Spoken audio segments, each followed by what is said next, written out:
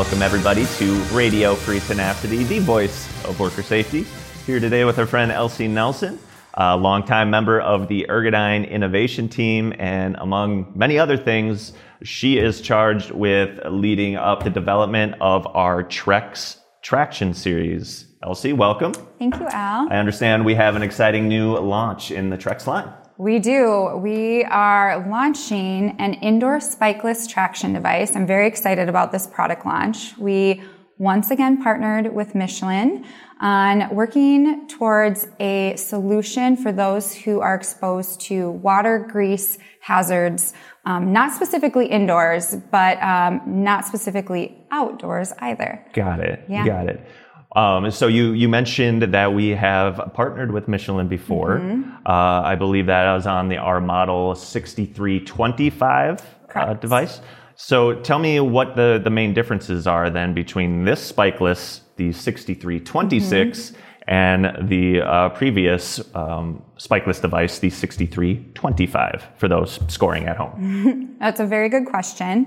Our first device that we worked on with Michelin was the 6325.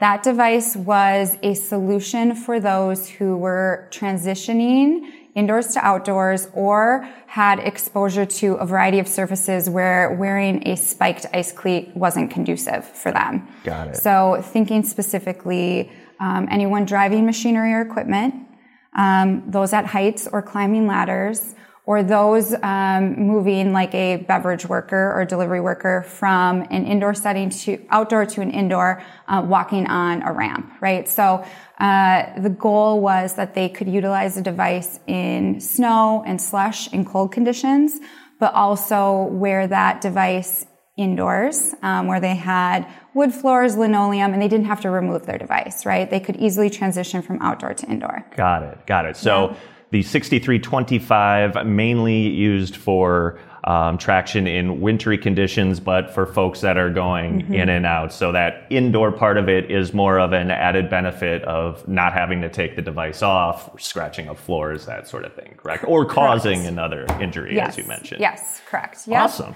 Yeah. So then with the 6326, you mentioned not 100% for indoors, but mainly for indoors, right? Yep. So the goal as we were looking at the product line, we have a variety of outdoor specific devices that are spiked. We now have a transitional device that we just mentioned. We really needed to find a solution for those who were exposed to water, grease, and oils or soaps in an indoor setting. And again, I mentioned it could be indoor, outdoor. So I'll talk a little bit about maybe the applications to which they can be worn. Yeah, that'd be great. You have home and garden centers, right? So they have exposure to water, typically on concrete.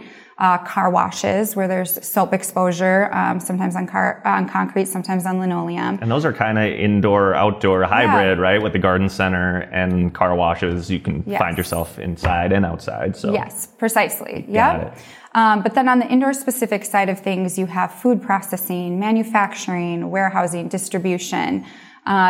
Whether you're in, as grotesque as it can sound, a slaughterhouse, right? Where there's exposure to different types of fluids. We had the opportunity to work with a variety of different end users in many of the applications I just mentioned, to ensure that what we were developing not only worked for them, but worked better than what they had been using previously. Okay. And what they've been using previously was either a device like this or kind of just your typical slip-resistant boot, I'm assuming. Often it was just their own shoe or work boot, but then in many other applications, it was a slip-resistant overshoe. So when we set out to develop this product, we wanted to make sure we did improve on that. We did a variety of tests to gather some data points, one being the coefficient of friction testing, both static and kinetic, and we found a 10% improvement in our design as compared to the leading competitive overshoe devices. Okay. Yeah. Okay. More specifically slip-resistant boots. Got it. Sure. Okay.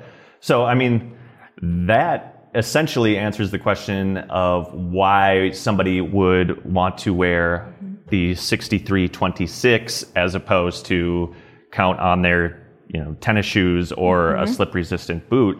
Are there any other benefits to wearing a sling device like this as opposed to just a typical slip-resistant boot or a tennis shoe? Yes, definitely. So there's certainly increased durability with this product. And because there is less full coverage over the shoe or boot, it's actually lighter weight.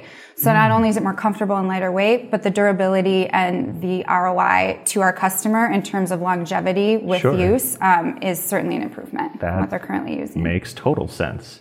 So now that we kind of have a full view of the TREX line and where the new device falls in there, so we have the we'll call it outdoor traction, which is the ice cleat, right? We have inside traction now with the 6326, and then that transitional with the 6325. People working in wintry conditions, but kind of going in and out of vehicles or buildings.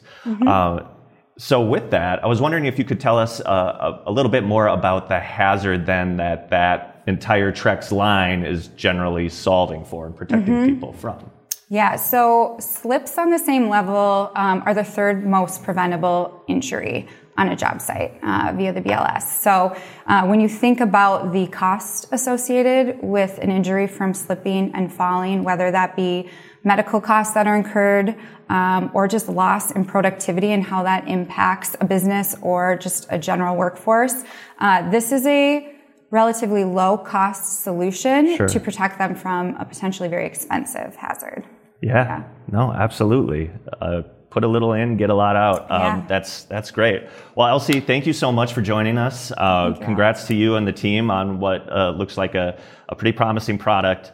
If you all out there listening and watching would like to learn more about the Model 6326, go on to Ergodyne.com and search traction. This has been Radio Free Tenacity. Thanks for watching, listening. Stay safe out there, people.